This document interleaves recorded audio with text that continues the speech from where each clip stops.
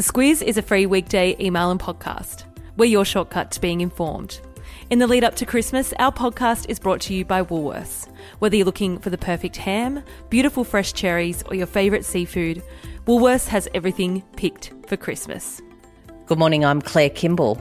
And I'm Kate Watson. It's Wednesday, the 11th of December.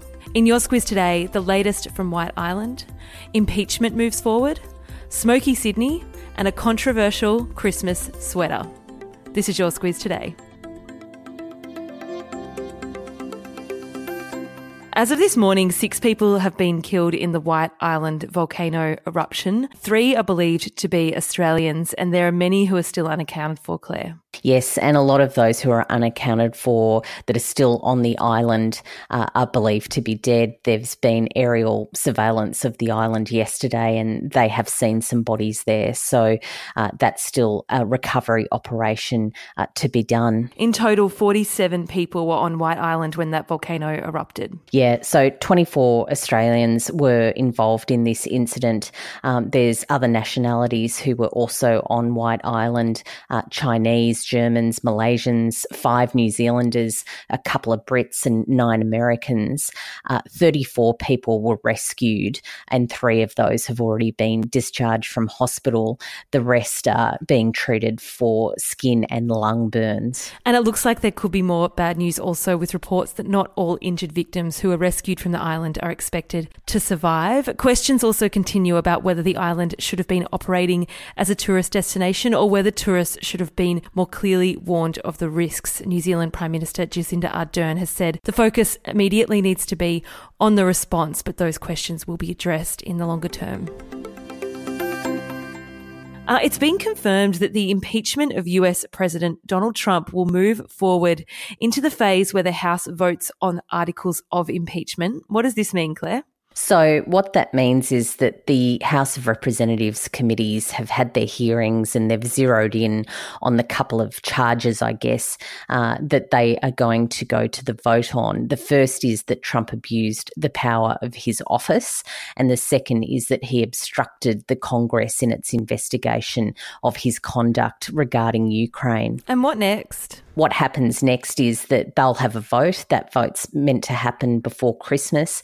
And if it's successful, it's like a charge being laid and it will go to the Senate for a hearing. We've got a whole shortcut on this. Exactly this, yeah. There is quite a process for impeachment and there is precedent. So some other presidents have been impeached in this way. It'll be super handy to understand what's going down across the next few weeks if you have a listen to that. As you said, that vote expected to take place before Christmas.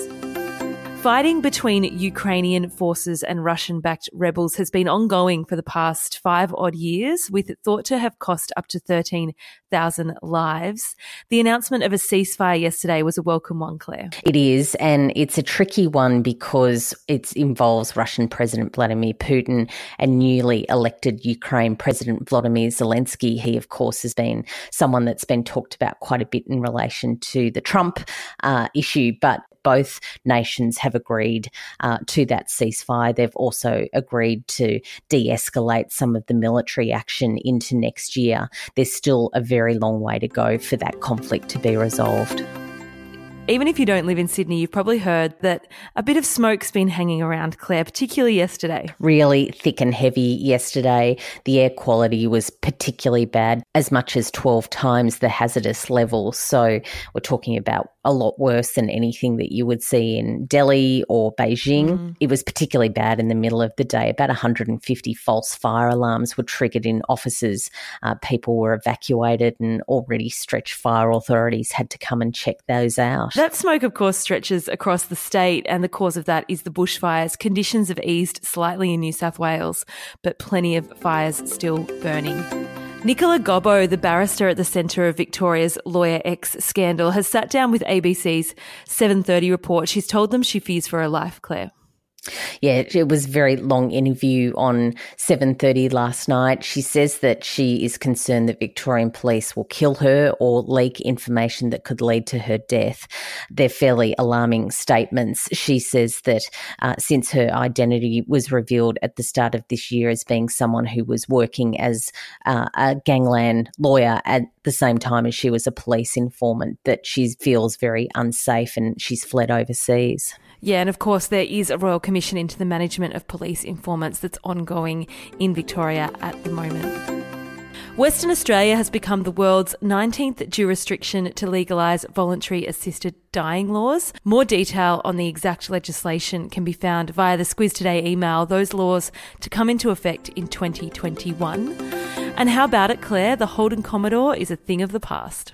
Yes, stone the flaming crows, all of our Aussie icons gone. Yeah, it is over, although it has been over really for the Commodore and for Holden in Australia for a little while. They ceased manufacturing cars in Australia from their Port Elizabeth plant back in 2017. That was over in Adelaide. So it wasn't much of a surprise to car enthusiasts that since it's been imported from Germany, that it wasn't really all that appealing to Australian drivers, so they're going to cease producing that from the end of next year. Along with the Astra also going. If you're into smaller cars, the Astra might have been something that was one of yours, yeah. A message now from our partner at the Squiz, Uber. At the end of today's podcast, we chat with Alyssa Yannick, who looks after Uber Eats for regional Australia. With plenty of Squizzers living regionally or travelling to our regions over the summer period, we chat about what Uber Eats has to offer, and we also step through some research about our eating habits and how our love of food delivery is driving the growth of virtual restaurants.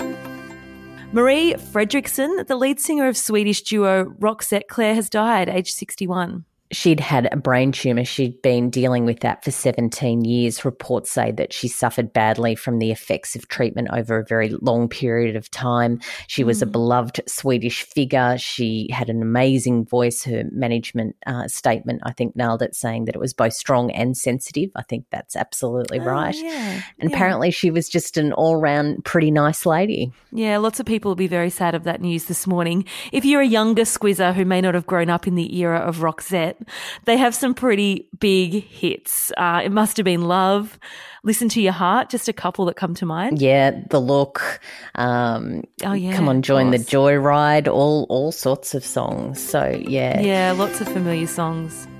And finally, Walmart in Canada has had to apologise after a Christmas sweater made its way onto shelves. It contained quite an obvious drug reference, I thought, when I saw it. And they say that, look, it was something that was sold by a third party on their big website marketplace, but it's been removed. They've apologised for it. Santa looks very demonic, I guess, on the sweater as he is letting it snow, let's just say. He's about to do lines of cocaine. That is what is happening. Basically, that's right. You can click on that link and have a look for yourself in the Squiz Today email. A big thank you to all of you who completed our recent podcast survey. It was a big one. We really appreciate you taking the time to do it. The winner of the Sparrow Designs bag was Lauren Frost from Melbourne, a very loyal listener. Thank you, Lauren. Claire, before I wrap up, we better get the email subject line from you. I'm going to get Dressed for Success, which is a Roxette song, but I think it tags in nicely with our ugly Christmas sweater. Yeah. Or maybe don't wear that sweater, though, if you want to succeed.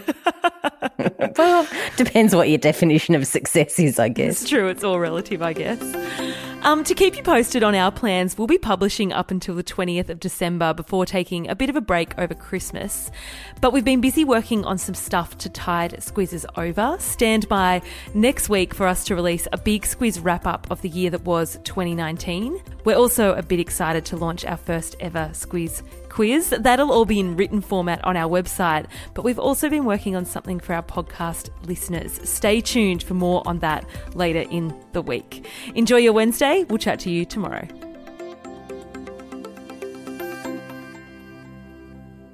Alyssa, welcome to the Squiz Today podcast. Thanks for having me, Kate. You look after Uber Eats for regional Australia. We have plenty of listeners who live regionally and plenty who I'm sure are travelling to one of our great regional towns over the holiday period. What do they need to know? I'm pretty excited that we've got 21,000 restaurants across Australia, over 21,000 restaurants across Australia. And we've recently launched in 6 more cities across Australia, which means we've got 24. So we truly are an Australia-wide product. So if you're travelling in Darwin, or if you're travelling to Noosa or North Queensland or through the Central Coast over the holidays, or even Launceston down in Tasmania, you now have the opportunity to enjoy some Uber Eats. Let's talk a bit more broadly about Uber Eats. You've released some research about our eating habits. The report found that 43% of Aussies don't enjoy cooking at home anymore. You know, everyone gets tired. Everyone has a hard week. You know, they don't want to cook on a Friday night, and this just seems like the easiest option. Or you've got, a couple kids running around and you haven't slept. So what do you want to do? Uber Eats can help you sort out your kids and the rest of the family, just to make sure that everyone has food in their bellies. So the assumption might be then that we're eating in a less healthy way, but actually Uber Eats has a lot of healthy options. We absolutely do have a lot of healthy options. So we launched on the Central Coast, and there's a great vegan, gluten-free, organic restaurant that opened and launched with us on the Central Coast in Gosford, and it's all about giving these different choices. When we looked at the data, and it's actually very interesting, it's pretty seasonal. Summer months, generally people start searching healthier options a little bit more, versus the winter months where it's, a lot heartier type foods that people are looking for. And then the other trend that we're seeing is a 25% year-on-year increase in search terms like keto and vegan and kombucha as well. Wow. So there are definitely options out there for everyone. Not just in the cities, regionally as well, as you say. Regionally as well. A recent survey completed by Squiz subscribers showed people were concerned about how restaurants were making consumer demand for food delivery work for them. What are you seeing there? We see that we have 21,000 restaurants, right? Which suggests that there's a large majority of restaurants that can make it work. When we launched in Darwin, for example, Three Mums Kitchen was a restaurant that had great foot traffic during the week, but didn't have that foot traffic on the weekends. So partnering with Uber Eats let them experiment and test and get the volume that they needed to open over weekends, which is great. We have a wonderful restaurant in Brisbane which is thinking about how do we open my next location? How do I think about building my kitchen to make sure it works for delivery as well? So really, our restaurant success is our success, and we're pretty invested in making sure that that works. And there's this word that I keep reading about when it comes to Uber Eats, virtual restaurants. Yes. What is a virtual restaurant, and how is this a really good opportunity for restaurant owners? A virtual restaurant is purely a kitchen, a commercial kitchen, where a restaurant operates another menu out of it. They want to test new menu items. They want to maximise their in-app real estate. So they open these new kitchens to test, same kitchen but different menu, to test these different menu items. So if you see something on Uber Eats and you think, I want to go there and eat, maybe you won't be able to. Maybe it is just this restaurant that's set up purely for food delivery. Maybe. I think we encourage our restaurants to do two things, right? What is the virtual or the delivery experience that you want to create, but also what's the in-store experience? Yeah. And how do we think about the two to work together? Because you want in-store traffic, but you also want a delivery experience because it unlocks a range of things for you, right? New customers, marketing, and a network of delivery partners. So it's all about thinking through and partnering with us about how do we work together to make it work? What is the experience that we want to create? Because customers love that convenience. So it's all about how do we deliver that convenience in a variety of different ways. So you must get to eat a lot in your job. I do. It's great. It's the best part about it. I love testing the new menus and new restaurants that come on board with us just to see, sometimes it's a salad, sometimes it's a sneaky burger. Yeah, you need to do what you have to do. A bit of balance in life. Everything in moderation. It is absolutely about balance. And what we try and do is make sure that we have those favourites and we have that choice, because I know I love that choice. Yeah. The options are good. Options are always good, yes. Yeah. Alyssa, thank you so much for joining us on the Squiz Today podcast. My absolute pleasure. This interview is brought to you by our partner at the Squiz, Uber.